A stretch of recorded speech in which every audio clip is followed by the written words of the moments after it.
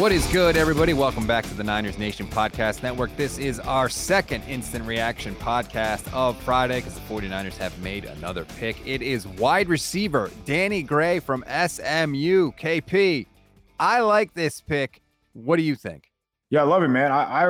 He was on my list. I made a little list today before Friday's draft, and I thought he was a guy that could help them right away. I thought they need speed. They need guys who can, and not just, gadget guys who run fast, but guys who can actually run routes and win before the ball is in their hand. And that's what Gray does. So he went to SMU, smaller school. So I imagine that's part of the reason why he dropped. He fell this low.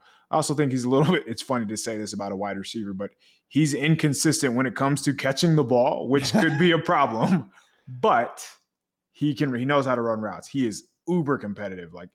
Kyle Shanahan loves blockers. Brandon Ayuk knows better than anybody that Shanahan loves blockers. And that's a strong part of his game.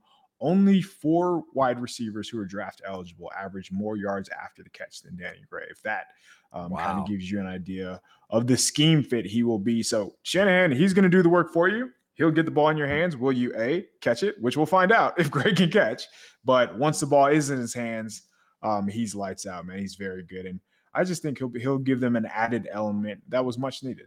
I agree with you, and I think he's like Shanahan needs a stretcher, right? It was Marquise Goodwin, somebody that could stretch the field. They tried with Travis Benjamin, the ghost of Travis Benjamin. He needed someone to do that. And the thing I like about it is he's a hands catcher. Okay, he'll drop some balls, but Debo also had a lot of drops last season. And it's easy to point to drops and say oh, that's so frustrating. This guy's not very good, but he ain't going to drop them all. And what does he do with the ones that he hangs on to? And this, we were just talking about a possible transition in the Shanahan offense in our previous podcast. Maybe this goes to that a little more. The 49ers did not throw the ball down the field. We all know this. They were 30th in vertical routes run last season, according to ESPN stats and info. That you're running vertical routes with this guy, and he's going to get open. And so I think we could see this. Kind of makes me think that we're barking up the right tree when it comes to how the offense is going to look a little different in 2022. Yeah, I'm excited, man. I think if anything, it's just going to be more fun to watch. We're going to see there's going to be a lot more variance, which I think people need to understand. But at the same time, variance leads to big plays. So when it's 2nd and 10, when it's 2nd and 13, even, they're not out of it yet. Because George Kittle was on I Am Athlete podcast saying, hey, Trey Lance can scramble around and throw it 50 yards across the field. When you have speed like Gray, the receivers are always in position. They're always going to be a factor in the play. So it'll be interesting. It'll be fun. And yeah, I really can't wait to see how much different the offense looks, how much more open the offense looks, I guess. I think that they are going to have more ability to overcome adversity like you were talking about than they had last year with Jimmy Garoppolo. With Jimmy, it was if we get a holding penalty or a sack or just a negative play, you felt that possession was over unless somebody did something crazy.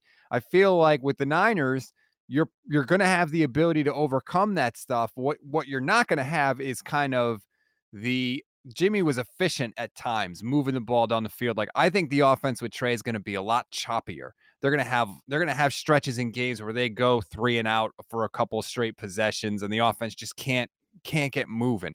But they're also going to be able to make these incredible explosive plays that can help shake them out of it and help them kind of weather those struggles more than they did in the Jimmy Garoppolo era.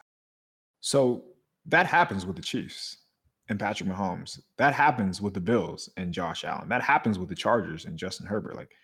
They are not as efficient as you would expect, but because of those explosive plays, they can score with anybody. And they're the best offenses in the league because scoring points, moving the ball, that's a defensive coordinator's number one enemy right there, is just giving up those explosive plays because there's just no way to game plan for those. I think it's a good thing. I don't mind variance. I'm actually team variance and would prefer it as opposed to, these 5, 6, those consistent plays. Give me a team in this sense. And at the same time, it's still a Kyle Shanahan offense. There's going to be players inevitably open all the time because they were open all the time with Jimmy. And now that you have guys like Gray who can stretch the field, you have, we'll see what their role is with Debo now that they have added another running back. I imagine it'll only make it easier for Kyle Shanahan to use him as, a natural wide receiver, which again, he was pretty freaking good at the beginning of the season.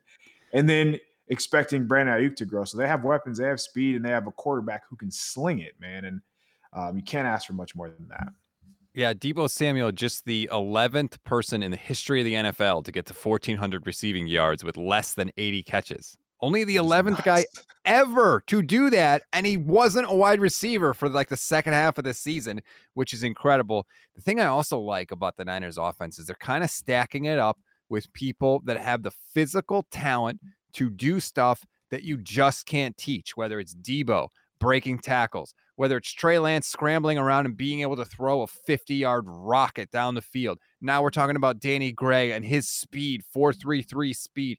They are stacking this offense with guys that have physical abilities that even if something goes wrong or the defense has the perfect game plan, they can still beat you. And I love that because I still have flashbacks to Mahomes just going God mode in the Super Bowl. Like, no matter how good your team is, if you've got guys on the other side that can do those things, they can beat you.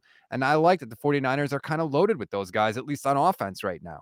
Yeah, man. The most frustrating thing for a defensive coordinator is when you are right, when you have everything covered and you still lose and you're still wrong.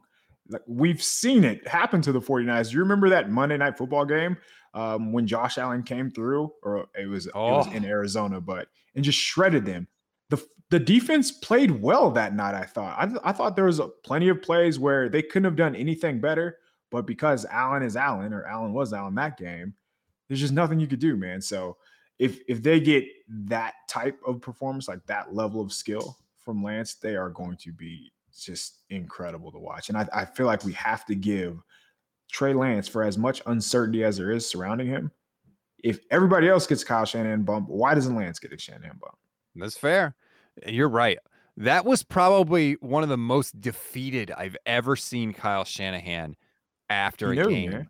That Monday, like, he was just like, he didn't know what to do. In his mind, he couldn't comprehend. Like, he really thought that they had a good plan going in. Yeah. Like, he was like, it's going to work. We know what they're going to do. We've got the scheme. We've got the players. And then it was just like Josh Allen, Stephon Diggs.